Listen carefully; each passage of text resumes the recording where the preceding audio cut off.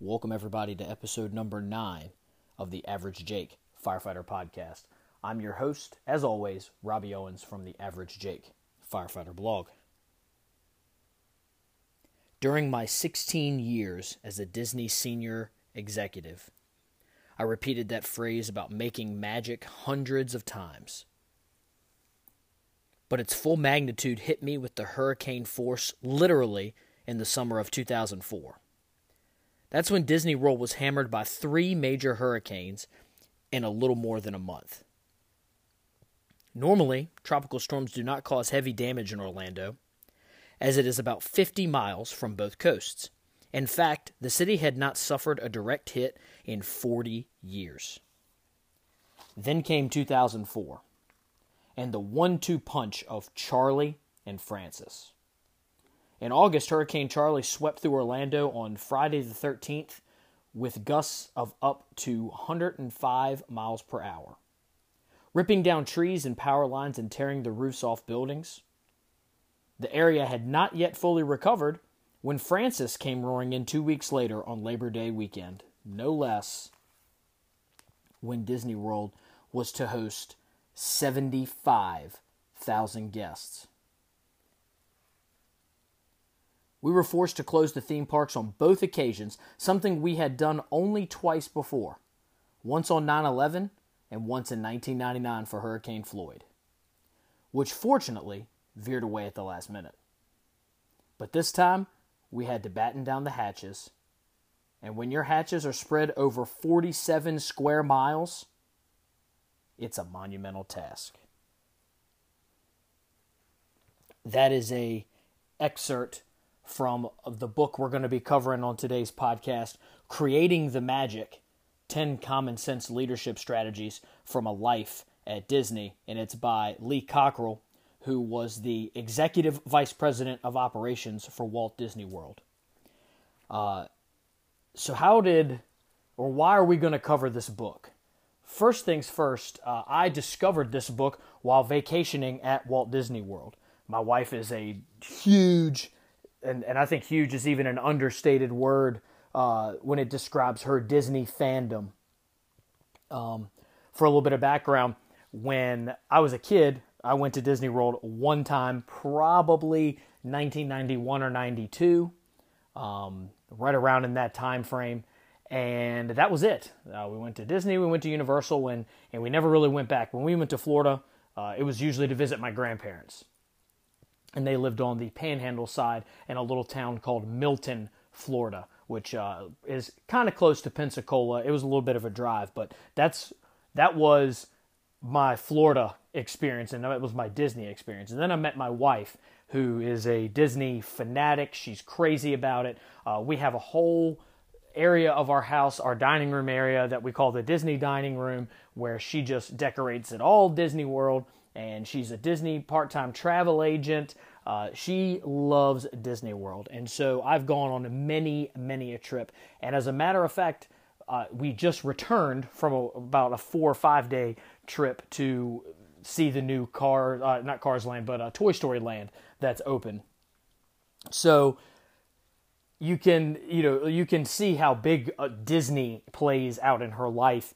And so when you're involved with someone, romantically, and you're married to them, you take interest in what they're interested in. She was not as huge a sports fan until she married me.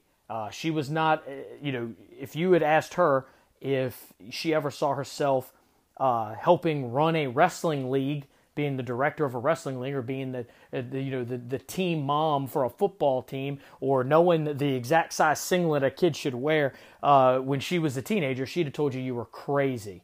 But because I'm interested, I was a wrestler growing up, and I like to coach wrestling, and our boys wrestle, she's into that. So one trip while we were at Disney World, they had this book sitting out there, and I like reading leadership stuff, duh. If you've ever listened to anything I've done about the podcast, I talk about Jocko Willink, and I talk about all the things. I've done a book review by Randy Kern about leadership, and I like to do stuff like that. I like to talk about stuff. I just finished up the leadership book, Team of Teams, by General Stanley McChrystal. So I read a lot of leadership stuff. So if it's leadership, I'm probably going to read it because I feel that is one of the things that in the fire service we struggle so much. And we tend in the fire service, however, when we study leadership or we read about leadership, we keep it to a lot of military style leadership. We tend to like pigeonhole ourselves. Like we don't think that we can learn leadership tactics from people that aren't in similar situations, because in the fire service, we're a paramilitary organization, 90% of the fire departments out there. We follow a very linear rank structure. We have small units. And a lot of people refer to firefighting as a form of combat and where you experience the same thing. So there's a lot that can translate from military leadership onto the fire ground. However, there are other forms of leadership out there, and there are other things, and be quite honest, we spend more of our time in the firehouse than we do on the fire scene and on the fire ground. And that is personally where I have struggled with leadership. I feel like as for lack of a better term, a battlefield commander, a fire ground commander, I'm pretty good at that. I can analyze a situation quick, I can take action, I can make decision, I can lead people into a hostile environment, keep track of them, give good information back to the people in charge, all those things. I feel like I'm very good, and maybe that would be a better term, would be a better tactical leader. But in the firehouse, I've always struggled because I have just always been gung-ho about the fire service ever since I got involved in it. So it's very tough for me to deal with people who don't have the same viewpoints as me. I'm not as tolerant of differing opinions or differing viewpoints about the fire service as I should be. Also, of course I've experienced some bad things in my life. My wife is a cancer survivor. My oldest son was born with clubfoot. I've got a cousin who's blind. I've experienced death. But for the most part, I have been from a tremendously supportive family. My mom and dad have always encouraged me. They've supported me in everything that I've ever done. They've never stopped me from trying stuff that is new. My wife and kids are the same way. They encourage me.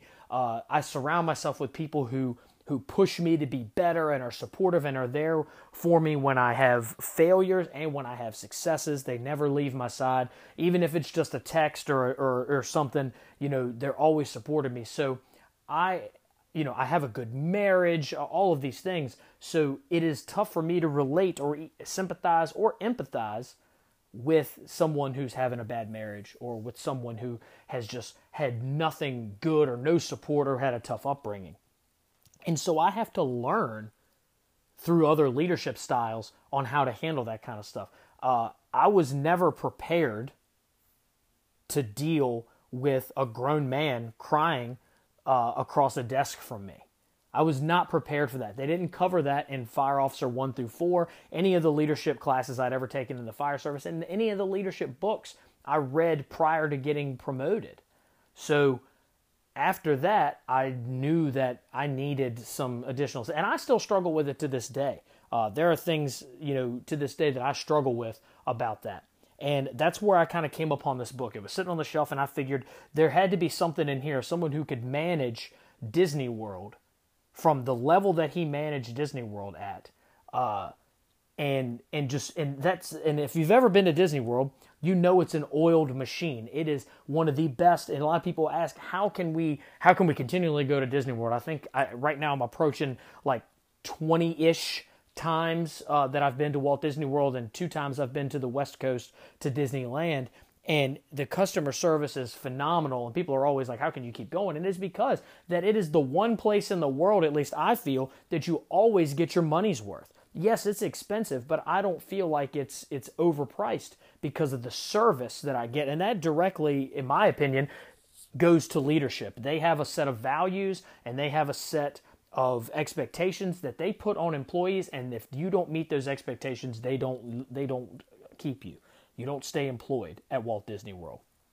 And so So when I saw this book, it's called Creating the Magic, 10 Common Sense Leadership Strategies from a Life at Disney, and it's by Lee Cockrell. He also has a podcast, and he is taught at the Disney Institute for Leadership. So if once we're done reading the book, if you want to go check that out, that'd be great. I think you should. We're not going to cover the entire book on today's podcast. We're going to cover some snippets that I really like, that I feel really, really relate to the fire service, but go get the book. You can get it on Amazon pretty cheap.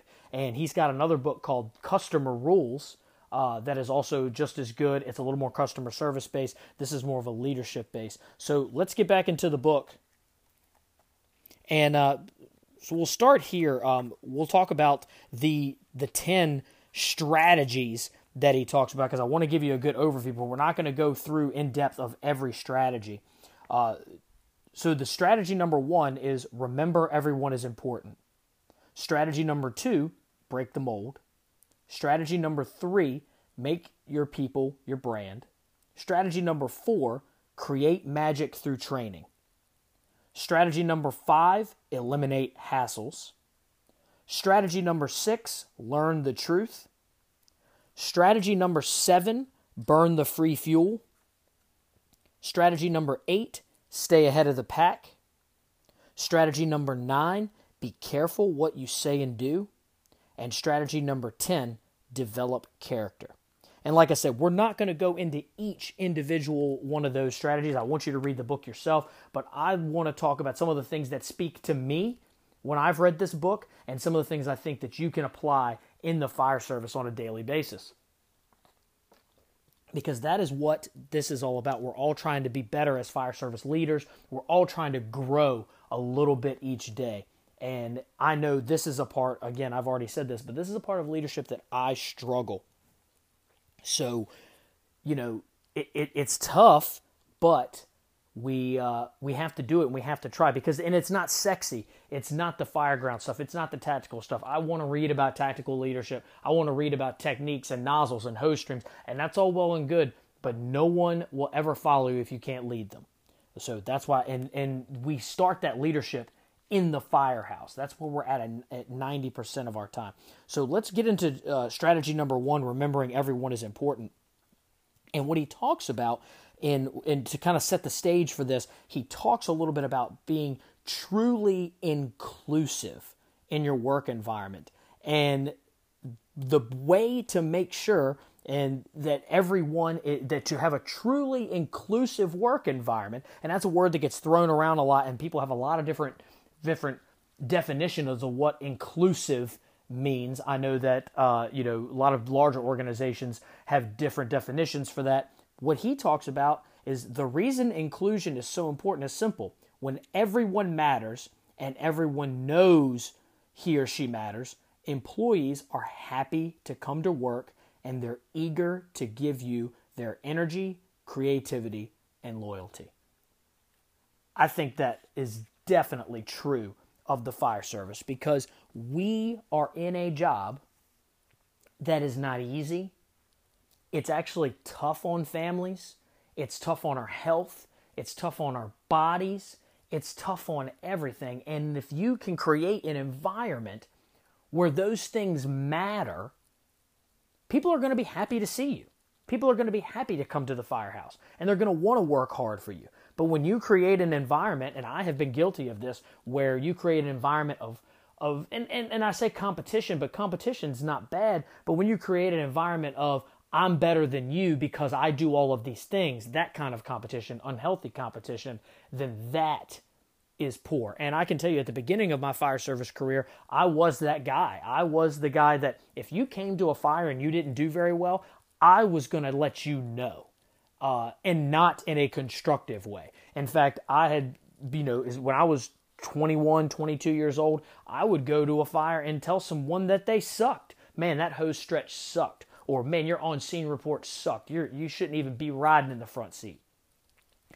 Did those guys want to see me at their next fire? Not at all. Did they want to learn from me if I got tasked teaching a training class? Not at all. It didn't matter what my knowledge base was. It didn't matter if I was the expert on a topic. I did not create an environment or push out from my body language or my words, an environment where everyone mattered. Now, I feel like we can go too far with this, where if everyone matters so much, then you kind of undermine a little bit of authority. And I don't mean that to be, it sounds really negative when I say undermine authority, but we do have to at some point sacrifice. That's the big part of our job. We have to sacrifice to serve. And that is a problem in today's fire service, where a lot of people have lost their sense of service and the fact that they feel like they shouldn't have to give anything to the fire service, that they should get everything back. So you have to be careful when everyone matters, because everyone should matter. You should you should sit down and talk to people, and you should, make sure they're doing okay. All of those things. But we have to make sure at some point, like, look, I understand that your knee hurts, but we have to go to training. I get it. I'll give you some time later, but we have to train on this topic. Or, hey, I understand that your knee hurts, or I understand that you had a rough night at home, but we have things here we have to accomplish. So I understand that. I'll try to give you some time later, or maybe we'll take a little bit of a break tomorrow, next shift, but we have to get these things accomplished. So you have to make sure that even though everyone matters, and that you understand that self-sacrifice and service, especially leaders are nothing but sacrifice. We have to make sure that we're standing on the top of we have to make sure we're pushing that forward and pushing that out there and making it known. So expanding more back to the book on making sure everyone matters and that everyone knows it, business leadership is a lot like parenting. Your job is not just to make your employees happy, but to create an environment that enables them to excel at what they do.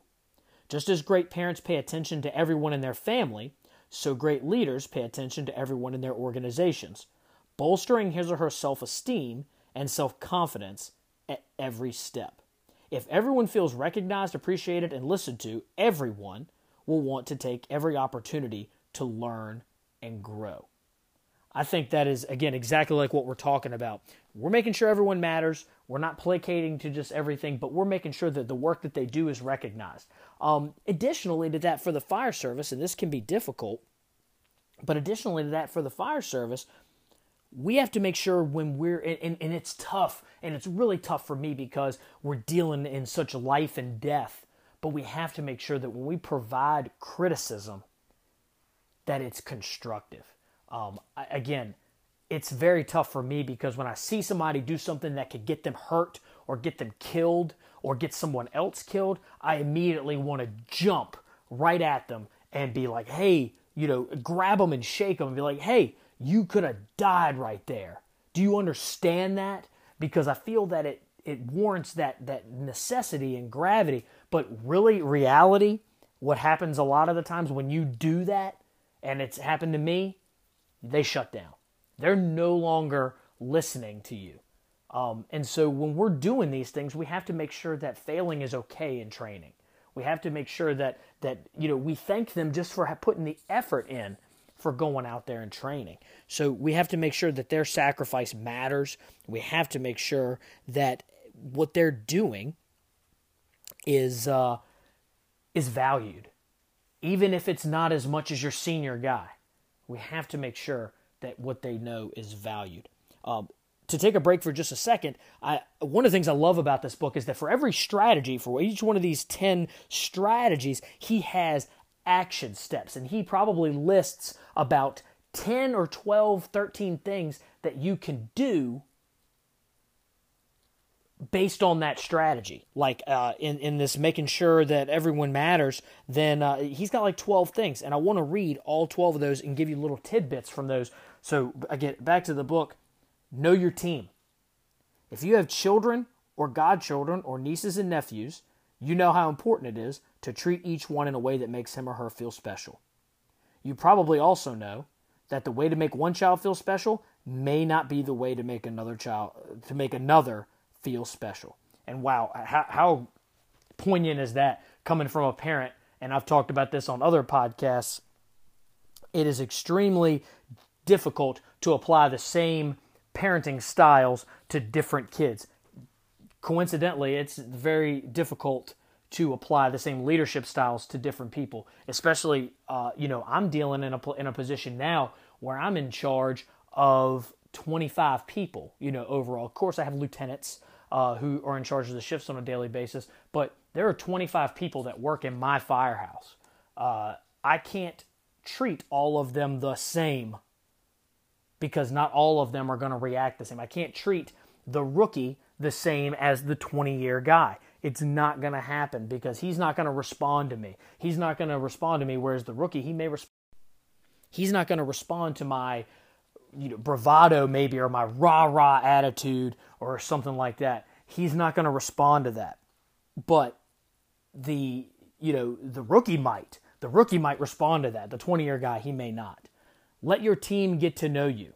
Remember, your inclusive workplace includes you.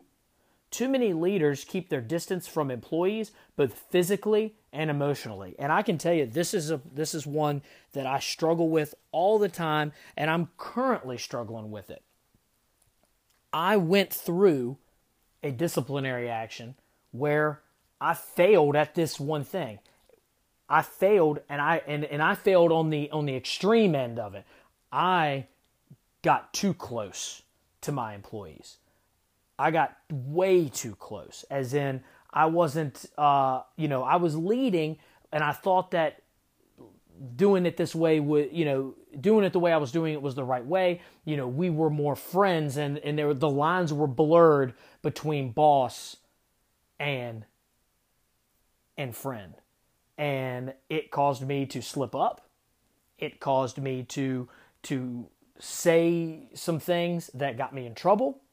And, now I'm struggling on the other end because now I feel like I've gotten burned. And so now I'm very closed off, and it's tough for me to open back up to people because I feel like, and again, I messed up and I own it, but I feel like I was taken advantage of, and I feel like I was wronged, and it's really, really tough for me to open back up. But you gotta make sure that you get to know your people, and you gotta let them get to know you. Greet people sincerely. Many tough-minded leaders sneer at this advice because it sounds like something a mother would say when she sends her child to school. Some leaders get so wrapped up in their work and in projecting a commanding image that they walk right past people without acknowledging them, or worse yet, acknowledging only some of them. That's, again, pretty powerful. And it's tough too because, again, a lot of times people are busy. I try to make it a point to speak to everyone, or at least let them know I'm leaving when I leave the firehouse in the morning or whatever. But it's tough. Sometimes you miss them. Sometimes they go on calls or whatever. But it's something that you need to make an effort for. One of the biggest impacts that I ever had in my fire service career, and it was an example, was from one of my mentors. His name is Cricket. He thanked us every time he worked with us. Like, nothing crazy, but he just said, "Hey, thank you for your hard work yesterday." And that was it. He didn't want you to elaborate. He wasn't going to elaborate on it or anything like that. But that always stuck with me because at first, and it stuck with me for different reasons. One, when I was younger, I was like, yeah, whatever, it's our job. I mean, you're welcome, but yeah, it's my job. No big deal. But as I got older, I was like, that really means a little something. That really means a little something to me. The fact that he thanks me. And I've tried to take that into account as well. Reach out to everyone on your team. Everyone wants to be heard and respected. It's one of our most basic human needs. But hearing all voices is not just vital for building morale. It's not just vital for building morale and self-confidence. It's a crucial source of information for you as a leader. And that is true. Your people can be your biggest asset or your worst enemy. If you're not engaging them every day, then you're going to fail as a leader. And it's almost certain that you're going to fail as a leader. So listen to your people. Make yourself available. Do everything in your power to be there for people when they need you. Like good parents, great leaders are always available. Again, and that is not only something that I believe in, That is a direct expectation from the position that I'm in, from the people that lead me. I need to be available. Again, I talk about it. Just got back from Disney World. Well, while I was at Disney World, I had to field some phone calls. I had to field some emails. And that's not because no one else could handle it, but it was because those emails directly reflected me and they were my job. That wouldn't have been right for me to push that job on someone else. But you just need to be available. Make yourself available. A lot of times, unfortunately, people, they hang up the phone, or they decline calls or whatever. But it sucks. But that just is what it is, man. You have to be available, and a lot of people don't take that sacrifice. Again, we talk about sacrificing. A lot of people don't like that sacrifice. In fact, I told people well, if that's the expectation, I got to answer my phone on my vacation, then I'm never going to take the lieutenant's test. And that's fine, because maybe being a lieutenant isn't for you then. If you're not willing to make that sacrifice, you're not willing to sacrifice that time for your job or for your people. And I'm not saying you have to sacrifice all of your hours. You need to make sure. We talked about legacy versus impact on this podcast, but when it's something that deals directly with you, like, for example, if one of the firefighters that work at my firehouse is hurt, I want to know about it. In fact, not only do I want to know about it, I got to know about it. Because I may not be able to even help, but I need to know. Because I need to know that answer, and I need to know that they're okay or they're not okay, and I need to be able to get in contact with their family or whoever they need. I need to try and do my best to help them get through that. Back to the book, Listen to Understand. Making yourself available is an empty gesture unless you genuinely listen. As Stephen Covey puts it in the 7 Habits of Highly Effective People, seek first to understand, then to be understood. I totally agree with that, and it is one of the things I would say too is that a lot of people listen just to respond, not listen to understand. And it's a thing I talk about with my 12-year-old, almost 13-year-old all the time. When he gets in an argument with me, he's listening to what I'm saying just so that he can fire something back instead of actually listening to the words that I'm saying. And we're all guilty of that. We're all human. So try to make sure that you're listening in a way that you can understand what someone is saying and not just to give them feedback, because not everybody's looking for feedback, okay? It's something me and my wife talk about. Sometimes when she's telling me problems at work, she doesn't want me to fix it. She just wants me to listen. And that's maybe the problem at the firehouse. This guy who just had a rough day at home, he is probably not wanting your advice. He just wants to blow off some steam. So make sure we're listening to listen. Communicate clearly, directly, and honestly. I don't feel like I need to expand on that at all. Communication is one of the biggest troubles with leadership, and it is something that, because people like to be talked to a certain way, people like to be, some people work better over text, some people work better over email, some people work better face-to-face. I'm a very big face-to-face person. I like to have face-to-face communications, but in the way our world is these days, people are texting, they're direct messaging people, they're emailing, we're conference calling, and that's all good stuff, and it makes it easier to communicate, but sometimes there's things lost in that. But so we just have to make sure that you're adapting your communication style to the people you're dealing with.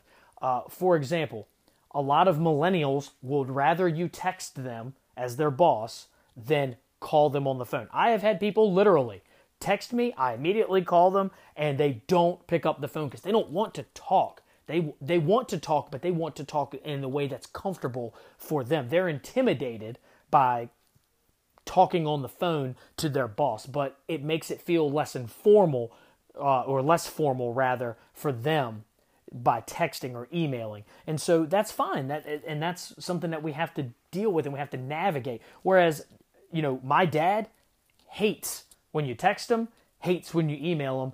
He would rather either talk to you face-to-face or on a phone call. He doesn't want people texting him too much because he doesn't like to text. He texts because people text. He doesn't text because it's his preferred method of communication. And you may have both of those ends of the spectrum in your firehouse, and you need to make sure that you're dealing with them appropriately.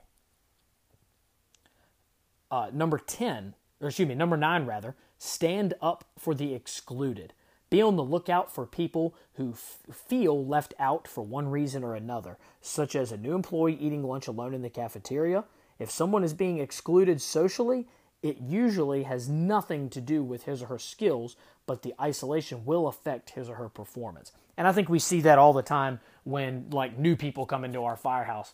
And it is tough, especially in our environment, because we have to get to know you because we're going to put our life in your hands, so we got to make sure that you're about what we're about. We have to make sure that you're going to honor what we're doing here and that you're going to be able to make the ultimate sacrifice. We'll lay down your life for one of us or someone else. So it is tough. It is tough. You do feel isolated at first. I just went to a new firehouse, and we're in that honeymoon phase where everything's okay. No one's really trying to push each other's buttons too much. I'm not trying to bring too much change too fast. They're not trying to, to undermine. They're trying to teach me. I'm trying to teach them to get used to me. It's a lot of, walking on eggshells, for lack of a better term. But we need to make sure that we're not excluding people because we want to make sure people are valued and that they're included. Forget about the chain of command. The days of the vertical chain of command as a way of doing business are over. Leaders who continue to manage this way are doomed to fail because a rigid top-down command structure can slow communication significantly and deliver less than reliable information. And that's something that General McChrystal talks about in Team of Teams. That's something Jocko and Leif talk about with decentralized command. It is something that the fire service has not yet adapted. I think some places are trying to get better at it, but it is something that the fire service has not yet adapted or adopted. And it's hurting us in some ways, but it still helps us in some ways because we still need some sort of chain of command to do things. But there are times where decisions need to be made. There are times where decisions need to be made, or there are time-sensitive stuff that we don't have time to go through a rigid chain of command or top-down communication. We need to be able to go to the source and get the things, or they need to give us the empowerment to make the decisions without having to ask. A lot of times it feels like Mother May I in the fire service, and I'm pretty sure that that's not just where I work. That is vastly where everyone works. I think that everyone has a little bit of experience with that. Number 11, again, we're still in the first chapter. Remember, everyone is important, and we're talking about his action steps, which I really wanted to focus on these action steps because with this remember everyone is important chapter, because it is one of the most important chapters in the book. It's one of the very first chapters, and it's one of the most important chapters in the book because we have to engage our people. So we're still reading on those action steps. Back to the book. Don't micromanage. If you want to lose great people quickly, look over their shoulders all the time and make all their decisions for them. On the other hand, if you want to be a great leader, learn to let go. This is so difficult, especially in the fire service, because almost every fire service leader that I've ever come in contact with is a type A personality. And that means we want to grab it all. We're go-getters. We want to get it. And I am that way. I constantly fight myself to give away, to give power away. Like, I want to empower people. It would be the easiest thing in the world, and it would make me feel good. It would be just like a big old teddy bear for me to walk into the news station and go, I don't like anything that's going on here. We're going to change everything. And that would immediately get me no buy-in. It would get me no respect. It would get nothing. Instead, what I try to do is let the lieutenants lead and me support them and integrate myself into their culture. And maybe, and while I'm doing that, fix any breakdowns in their culture. If something's working, even if it's not the way that I would do it, why do we need to fix it? Okay? Why do we need to fix it? It's something that's worked. Like, for example, the way that they load the hose on the truck. What's a popular load for bumper lines these days, especially in our fire department, is the Scorpion load. I call it the triple layer for the bumper. It's not that bad. It's manageable. I just don't like it. Okay? I don't like it. I like using donut rolls. I like using the basket. I like a horseshoe. I like a lot of other things. I don't like the Scorpion. I just don't like it. I've seen it, I've seen where it can be a little difficult, but it does work, and that's fine. The engine currently at my firehouse had the Scorpion load before I got there. They all love it. All 25 people who work at that firehouse like it, and only one guy doesn't like it, and that one guy's me. So now it'd be really easy, and I have the authority to do it. I have, a lot of other good reasons of why I think that my way's better. But what kind of, I guess, culture or situation would I create if I just walked in there and said, yep, I'm the captain, I'm changing it? I'm the only one that doesn't like it. And I've seen that mentality fail. I've seen captains walk into firehouses and go, we're changing everything today. And guess what? People hate that guy because he didn't provide any didn't take any feedback from anyone. He didn't listen. He just said, I don't like how you pack that. I don't like that nozzle right there. We're changing. I just don't believe in that. So, but it's a struggle. I understand that it's a struggle. We all want to be perfectionists. We all want it to be perfect. We want it to be our way. We want it to be like Burger King. We want it our way and we want it right now. But it doesn't always go that way. And we need to make sure we're pushing power down. Design your culture.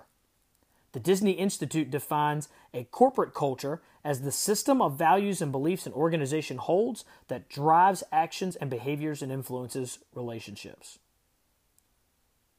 Whether you recognize it or not, your organization has one. So the question isn't whether you have a corporate culture, but what kind of culture you have. Does it work for you or against you? Successful cultures are established by design, not by chance, and they're clear, well-defined, and purposeful. That's a pretty powerful statement. The culture of the fire service is changing, and it's changing, in my opinion, for the worse. I constantly see, and we talked about it a little bit before, constantly see people not remembering that this is a business of service and self-sacrifice. We have definitely got some entitlement into the fire service through our recruiting practices, through just the generational differences. It's difficult, but the only way that we're ever going to get through it is by leading through it and by making sure that we're pushing the culture of service and the culture of sacrifice on a daily basis. It's exhausting. You would not think that I am a very introverted person. In fact, people who know me understand, think that I'm like one of the most outgoing and extroverted people that they meet. To be quite honest, I am not. I am a very introverted person. I'm a very introverted person. It would probably surprise you, but I really don't like being in large groups of people. I really don't like, and to be quite, and a 24-hour shift wears me out even if we run no calls because I constantly feel like I got to be on. I don't get my energy from other people. That's one of the biggest things too about the difference between extroverts and introverts is people think that it makes you outgoing. No, extroverted really means that you're getting your energy from other people, like being around people energizes you and pumps you up. And introverted means that you might have an outgoing personality, but being around people and feeling like you always have to be on, that wears you, and that is me. I will be exhausted after working a 24-hour shift, having to be so in around all the people.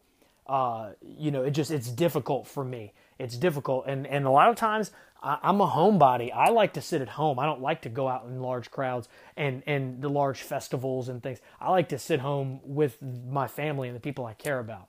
So it's really, really tough to create that culture, but we have to do it every day. We have to make sure that we push that culture of service and sacrifice. 13, treat your people as you would want your customers to be treated. The bottom line of this chapter is that there is a direct correlation between how you treat your employees and how those employees treat your customers. Cast members at Walt Disney World are trained to deliver on these 4 guest expectations. Make me feel special, treat me as an individual, respect me and my children, be knowledgeable. And I think those 4 guest expectations are also the expectations that your firefighters have of you, of their leaders in the firehouse. Let's say that again. Make me feel special. Man, and again, we just talked about this being a service of sacrifice, but people still want to be recognized. They still want that. They still want that pat on the back, and they still want that. That they want to feel like their work is valued. They want to feel like their work is something that you appreciate and that the other people are going to appreciate. Treat me as an individual. They don't want you to treat you. People don't like being treated as a group. They want to be recognized for their things that they're doing. And just because 5 people on the shift like football, they don't want, everyone to, they don't want you to think that everyone, that they like football just because everyone on the shift likes football. Respect me and my children. I think that that's just like a societal thing. People want to be respected, they want to be well respected, and they don't want you to mess with their kids. Kids should be off limits. And then lastly, be knowledgeable. I personally think that this is wrong. This is backwards. A lot of people throw this out there of people won't know how much you know until they know how much you care. I think that that's true in a lot of leadership positions, except for in the fire service, because this is, again, a life and death job. They look for competency before they look for caring. At least I know I always did. And in fact, I can put up with an awful lot. I can put up with an awful lot of uncaring if you're a good firefighter and a good fire officer. I really can. I can put up with a lot of things if you know your job and you're going to keep me safe and you can put me in the right place to do my job. That being said, people do care that you care about them, but I feel like in the fire service with our just life and death job, where at any moment something could go wrong, the competency has got to be to the forefront. But it is a big deal that, you got to be knowledgeable. You got to know your job. You got to care too. But especially in the fire service, with the skill set just growing every day, with what we have, what we're responsible for every day, you've got to make sure that that you know your job and that you're trained. I always talk about the 3 hours, and that's part of the 3 hours. Spending time in the library, spending time, doing some sort of hands-on training, spending some time doing some PT, reading something about our job every day. Even if it's just a small snippet, just staying educated and staying on the forefront. And that's just so important. That's the end of chapter 1, and that was talking about making sure everyone is valued.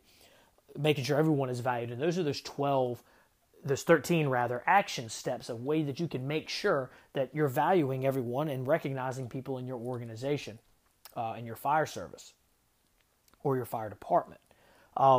That's what's great about the book, is that every strategy that he talks about has something, he gives you these steps, and he even reviews them at the end of the chapter. So we're going to move on to strategy number 4. We're jumping way ahead in the book. We're moving on to strategy number 4, which is called Create Magic Through Training. And as you know, this would definitely correlate to the fire service, because that's how we create our magic, is that we train on it first. But Disney, of course, has a huge operation that they're having to undertake, and they train a lot. And a lot of their training is customer service based. But one of the things that I wanted to point out in this chapter, and it's really kind of funny, they talk and they train people constantly on guest service guidelines. And one of the things that I really, really like, so it talks about, and again, one of these action steps in the book was teach the principles of great service. No matter what kind of business or industry you're in, great service is critical to your company's success. At Walt Disney World, frontline cast members are taught the 7 guest service guidelines, which establish a standard of friendly, courteous, considerate treatment for all guests. To make the guidelines more memorable, each of the 7 is associated with one of the 7 dwarfs. And that's on page 127 of the book. If you go to page 129 of the book, there is actually a picture of all the 7 dwarfs with all of them, and I'm going to read them to you real quick. 7 guest service guidelines. Be happy. Make eye contact and smile. Be like Sneezy. Greet and welcome each and every guest. Spread the spirit of hospitality. It's contagious. Don't be bashful. Seek out guest contact. Be like Doc. Provide immediate service recovery. Don't be like Grumpy. Always display appropriate body language at all times. Be like Sleepy. Create dreams and preserve the magical guest experience. And don't be like Dopey. Thank each and every guest. And that is posted all over. So I've had the opportunity to take a Disney tour, and a behind-the-scenes tour, especially at Walt Disney World, the Magic Kingdom specifically. They have these things called the utilidors. That's one thing that you don't know, a lot of people don't know about Walt Disney World. You're actually, when you're in the park of the Magic Kingdom, you're on the second floor. They have a complete underground tunnel system called the utilidors that allow cast members to go through and everything, and I've gotten to go down into them. And that's on the bulletin board as soon as you walk down the steps into the utilidors. They train on this stuff over and over and over again, and they constantly review it. So what I mean by that, and again, training is how we create our magic in the fire service, is what are you doing on a daily basis to make sure that that culture, to make sure that training mindset is happening in your firehouse or on your shift or in your fire department? What are you doing? I know one of the ways that I like to do it is over the urinals and the toilets of the firehouse, I like to put those little plastic covers that can fit, a piece of printed off paper, just one sheet, and I put them over there so guys are constantly, whenever they go to the bathroom, they're seeing this thing. And they may think it's goofy, but I bet you money while they're in there, they're reading it. And it's all things that, maybe it's a map page. Maybe it's something about a new nozzle. Maybe it's something about a new policy. Maybe it's just a really neat one-page article. But they're training. They're training. They don't even know they're training a lot of times. They think, this guy's posting goofy stuff in the bathroom. But they're trained. They're going to read it. I guarantee. They're going to read it. And you know how you know they read it? Is when they scoff like, oh, that's so goofy. But they come out of the bathroom and they come to the kitchen table and they go, hey, man, I was reading that article in the bathroom. I don't really agree with that. Boom. Because I didn't put the article in the bathroom for you to agree with it. I put the article in the bathroom just so that you would read it and it would make you think. Come out to, and I guess what? You might not think so, but I won because you read it and now you want to talk about it. And now guess what? We're probably going to go outside and train on it. So that's some of the things that you can do. And that's, again, how we create our magic through training people and creating that culture. That's it. It's just so vital to everything that we do. So now we're going to jump ahead again in the book to strategy number 7, burn the free fuel. And this is something we touched on earlier by, again, we talked about my mentor saying thank you after every shift. But really, this is a tremendous strategy. And it's something that we just don't, maybe we get so caught up in just the busyness of our lives, the busyness of our jobs, just the hustle and bustle. We just don't do it enough. And this is something that's not only going to be great for your firehouse, it can be great at your house, and it can be great at your home. It can help you with that legacy versus impact. So again, strategy number 7, burn the free fuel. Back to the book here. When I was the director of food and beverages at the Chicago Marriott, the banquet manager who worked for me was a steadfast commander named Eddie.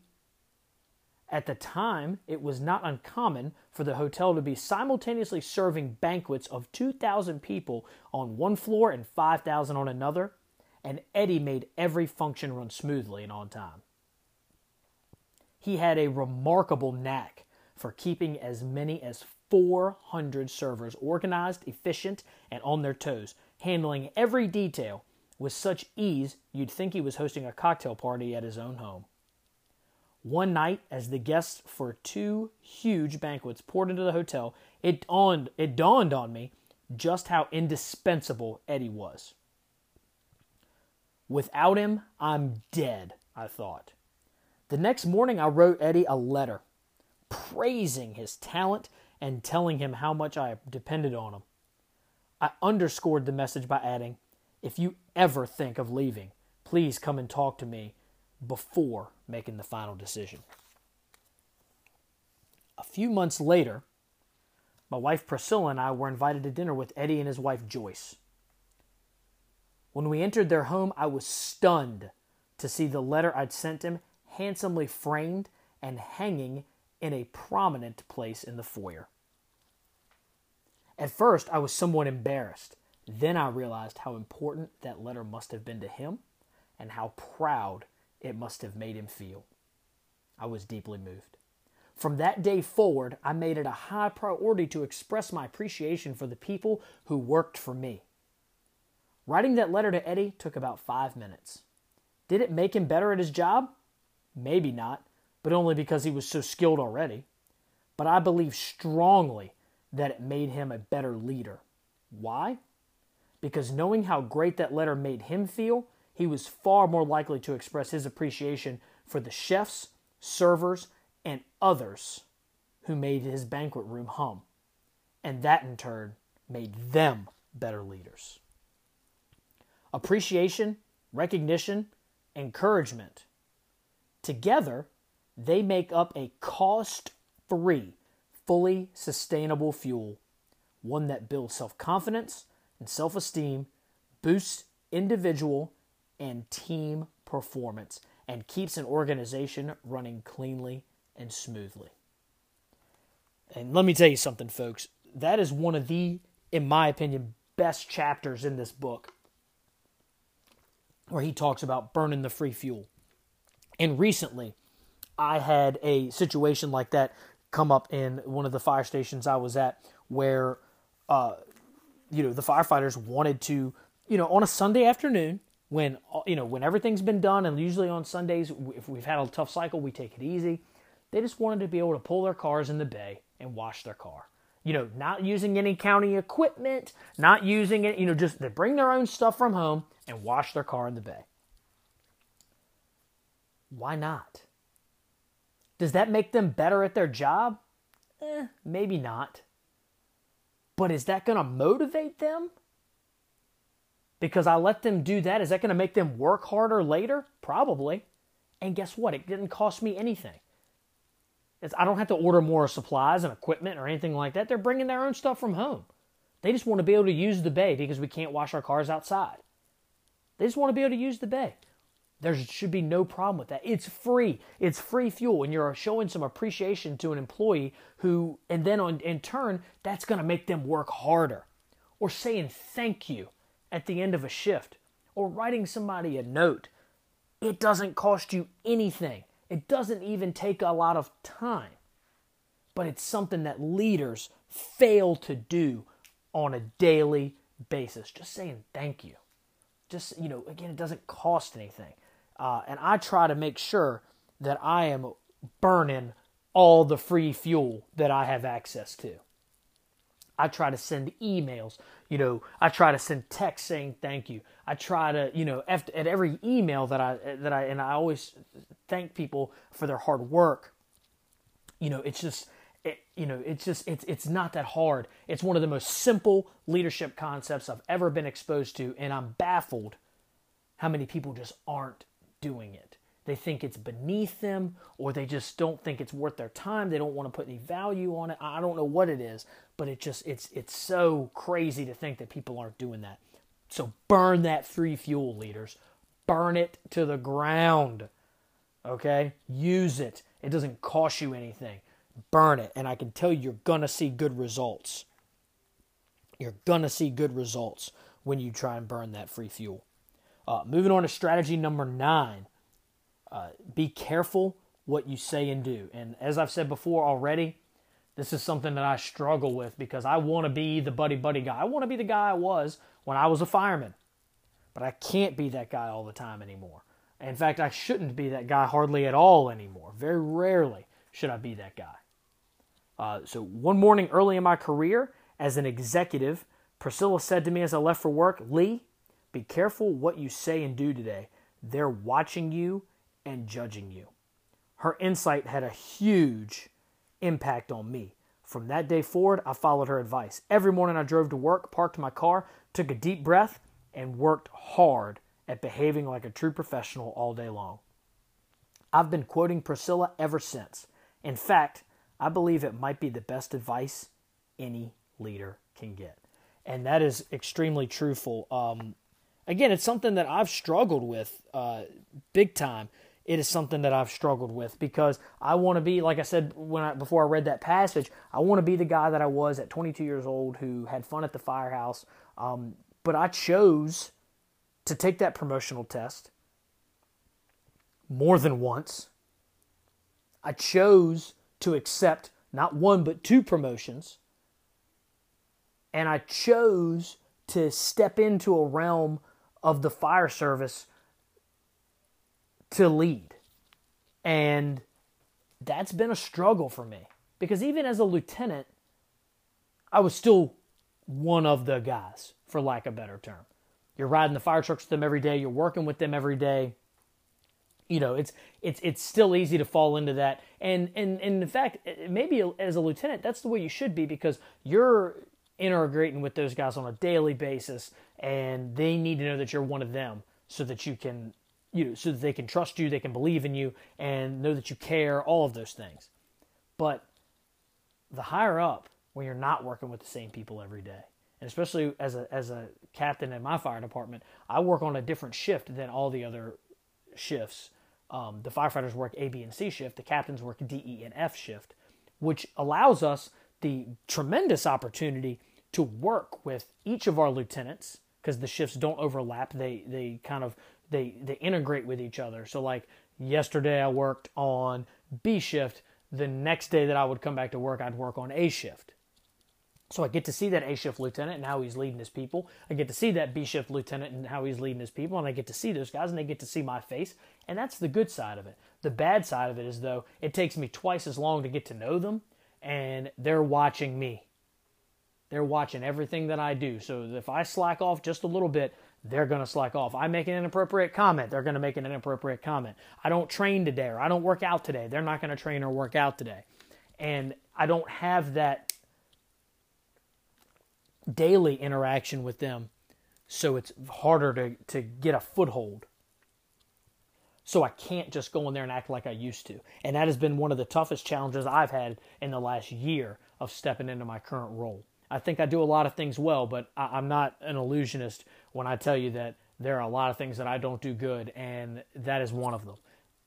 And it has caused me some tremendous mental health strains, nothing crazy, but just, some anxiety, some thinking about leaving the fire service, which is crazy for a guy that has a fire service podcast and writes about the fire service and loves about the fire service as much as I do.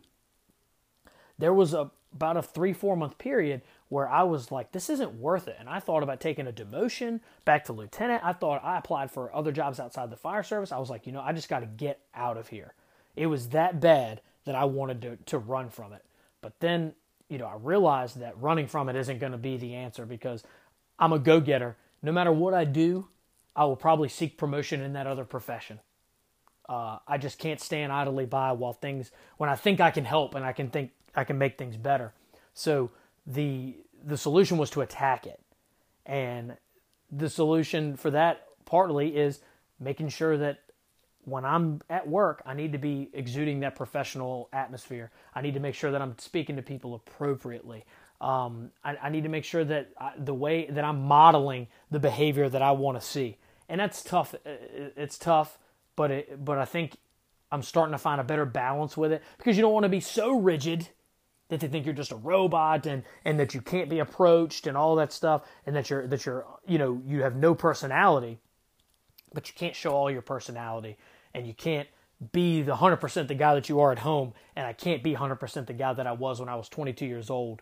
Like for example, yesterday at training, we were having a rehash of the training, and someone asked me, we were talking about how many engines or how many people should it take to set up a draft site, because you're getting portable, like we're dropping portable ponds and all that kind of stuff. And one guy was like, one person, and I was on the group of people that are saying, no, it needs to be an entire engine company.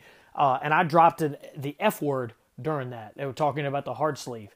In fact, I stated, when you're trying to wrestle that effing anaconda, it's not, one person is not going to be able to get the job done. And I stopped myself right after I said it, and I apologized to the whole group for my language, because I was like, "That's not professional. We're not that." I think there are times where that F word may need to be used. That wasn't one of those times. So, again, that's part of the changes, and that's and hopefully that behavior showed some younger firefighters like, hey, there's a time to talk like that, and there's a time not to. So again, that's been really, really extremely tough for me. The last chapter of the book is chapter 13, and it talks about leading into the future. Like it or not, you are a leader. Whether you're the CEO of a multinational corporation, a first-time manager, or a part-time employee, you may be a great leader or a good leader, or you may still have a lot to learn. But if you've read this far, you have the heart of a leader and the potential to become an even better one than you are today. So it's very important to remember, as you go about your business and your personal life, that every choice you make matters a great deal. You have the opportunity to make a huge difference, not just to your organization's bottom line, but to the lives of other human beings. As I say in chapter 1, leadership is a whole lot more than a role or title. It's a serious responsibility. And I think that is the perfect way to sum up this review, or this just delving into of Creating the Magic, 10 Common Sense Leadership Strategies from a Life at Disney by Lee Cockrell. Leaders at all levels is something we need in the fire service. It is something that, whether you're the first, and a lot of people, they think even as a rookie that they can't lead, when in reality, you've got the tremendous ability to lead, because you're the guy that needs the most. You need the most help. You need the most interaction. You need the most investment. And by engaging the people in your firehouse and on your shift, you're actually leading them to get better, because they got to up their game to help you up yours. So just because you're at the low level doesn't mean that you're not a leader. And just because you're at the high level doesn't mean you've got it all figured out. We've got to learn and grow every day. We're not perfect. Nobody who's out there talking about leadership, nobody who's out there who is in a leadership position or wants to be in a leadership position has never not messed up. But what we are trying to do, and what separates the good from the bad leaders, is the people that are trying to change. I know I messed up. It's not the first time. It won't be the last time. But I try to learn from every time that I mess up, and I try to get better. And that's in the phase that I'm in right now, trying to grow from a mistake, trying to grow from a failure.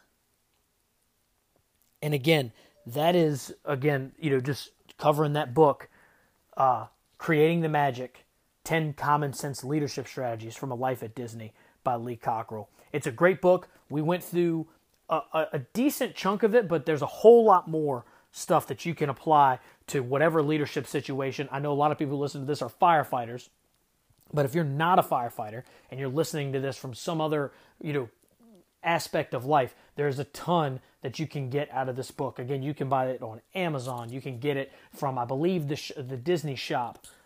It's just a great, great book. It's not a fire service book, so it's going to give you that different perspective that sometimes I feel like we need. And because we spend 90% of our time in the firehouse, it's going to teach you how to deal with people better. And that is something I think a lot of fire service leaders need. I know myself, again, like I talked about at the very beginning of the podcast, I want to read with the stuff that gets me going in the morning is tactical stuff. How to lead through combat. How to deal with fireground situations and tactical situations. But I feel like that's where my bread and butter is, and I feel like that's what I'm really good at, and I want to even get better at it. But I'm as my good friend Ben Martin says, I need to be people smart too. And right now, I'm not as people smart as I should be. So go pick up the book and stay tuned. We'll be right back talking about some companies that you can use to support the podcast and that you can support them in their endeavors. Hey, I'd just like to say at the end of the podcast today, thanks for everyone who has reached out, who has said kind words, who's offered feedback. This has been, again, a tremendous undertaking for me, and it's been really fun. I feel like it's helping me keep my game stepped up by getting to share with you the things that I like to do. It's motivating, especially when I get the feedback. It's really just motivating and satisfying, so thank you. Most of the episodes are over 600. Some of them are approaching 400 and 500 people that are just starting to discover the podcast, people that are sharing it. So thanks to everybody. We did our last podcast with Evan Wing on UHP. That got a tremendous amount of buzz going. And Evan was just awesome. As anybody who's listened to the podcast knows, he was just a tremendous, tremendous guest to have. If you want to be a guest on this podcast, hit me up on Twitter. Hit me up on Instagram. Go to the Average Jake Firefighter blog and hit the contact button and email me. I want to use this as a vehicle to give firefighters, fire officers, people in the fire service a voice, a vehicle to get your message out there. It has been something that was done for me by guys like Pete Lamb, by guys like Steve Green, Ryan Pennington. They allowed me to come on their podcast and spread my message, and I want to pay that forward. So if you want to be a guest on this podcast, get in contact with me. I'm on Twitter at AverageJakeFF. I am on Instagram at AverageJakeFF. The blog, AverageJakeFirefighter.com. All those social media. I'm on LinkedIn at Robert Owens. Message me through any of those methods, and we'll get you on the podcast. Additionally, I can't do what I do without the support of some pretty great companies. The first, Vanguard Safety Wear. They're the makers of the MK1 Fire Glove. Those things are made for work. I've had the opportunity to go to a couple fires with them now, and they're great gloves. I got them soaking wet yesterday at training, and they were ready to rock within an hour after they dried out. They're awesome. They're great gloves. Go to VanguardSafetywear.com and pick up all the great products from Vanguard Safety Wear. They've got fire gloves. They've got extrication gloves. They're coming out with a whole lot of good products, and they've got a lot more already that you can purchase, and they got a lot more coming. So Vanguard Safety Wear, made for work.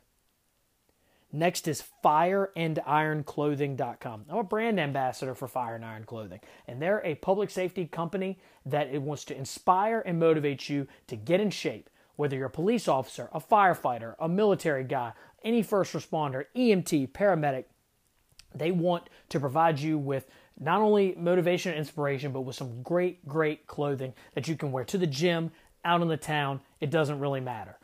They're great, great stuff. Go to fireandironclothing.com and use the code AverageJake, AVGJAKE. If you use that code, you'll get you a little bit of a discount, and it'll let them know that you're that you're listening to the podcast, reading the blog, watching me on Periscope, any of the other content that I create out there. And last but not least, the newest company to jump on board, who is, in my opinion, one of the top companies today in the fire service, Taylor's Tins. They make metal helmet fronts for helmets. For plastic helmet, leather helmet, doesn't matter. They will make a front that can fit it. They have a bunch of different styles. They just came out with a metal passport system. If you have not seen this thing, it is crazy. It has got these two, they make the front, and it's got these two clips on it, and then they can change the passports out, and it clips in and it stays in. I wear a Taylor's Tin on my helmet, and I have gotten nothing but compliments from it since I started wearing it. It is high quality. They look great. In my opinion, they look even better than some of the custom leather shields that are out there. Leather fades, leather gets burned up, it gets soaked up. Wear a Taylor's Tin, and you will only need one shield for the rest of your life, but you're probably going to want more because they look so cool. So make sure you go to www.taylorstins.com. And when you go there, you're not going to get some, like you get on other shield makers where you like have this, fly by night, like, oh, put in what you want on the top panel and all that stuff. No, you're going to email Taylor, and he is going to customize your shield for you, your helmet front for you. So you're going to email him, you're going to send him pictures of what you're looking for. He's going to mock something up, and you're going to go back and forth. You're going to get a very personalized service, and then you're going to get a very high quality product when you get that Taylor's 10. It's easy to install. It took me 10 minutes, and it only took me that long because I had to find my drill bits. But when I finally got the right drill bit, boom, right through, no problem. Again, taylorstens.com. Get one today. And lastly, like I say every time when I do one of these podcasts, thanks to everybody who's out there supporting. Please, if you like what you're hearing, share it. Listen to it on iTunes, Google Radio, Stitcher, any podcast listening device that you have. Share the message, get it out there, share it with your friends. And 1 hour in the gym, working on your physical fitness. 1 hour in the library, reading something about our profession, watching a YouTube video on our profession, getting some education, and 1 hour hands-on training. You do that, you'll become a pretty phenomenal firefighter. Thanks for listening. Stay safe.